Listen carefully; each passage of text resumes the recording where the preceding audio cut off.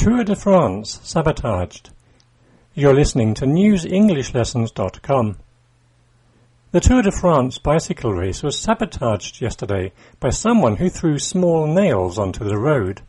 Several riders had to change their tyres because of punctures.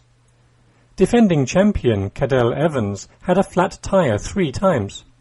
Race leader Bradley Wiggins also had to change his back tyre, but he did not say if it was because of the tacks on the road. Race director Jean-François Pechot has asked the police to find out who scattered the tacks on the road, but said it would be difficult because there were thousands of spectators. Race leader Bradley Wiggins slowed down when he heard the news. He wanted to give Evans enough time to catch up with the leading pack.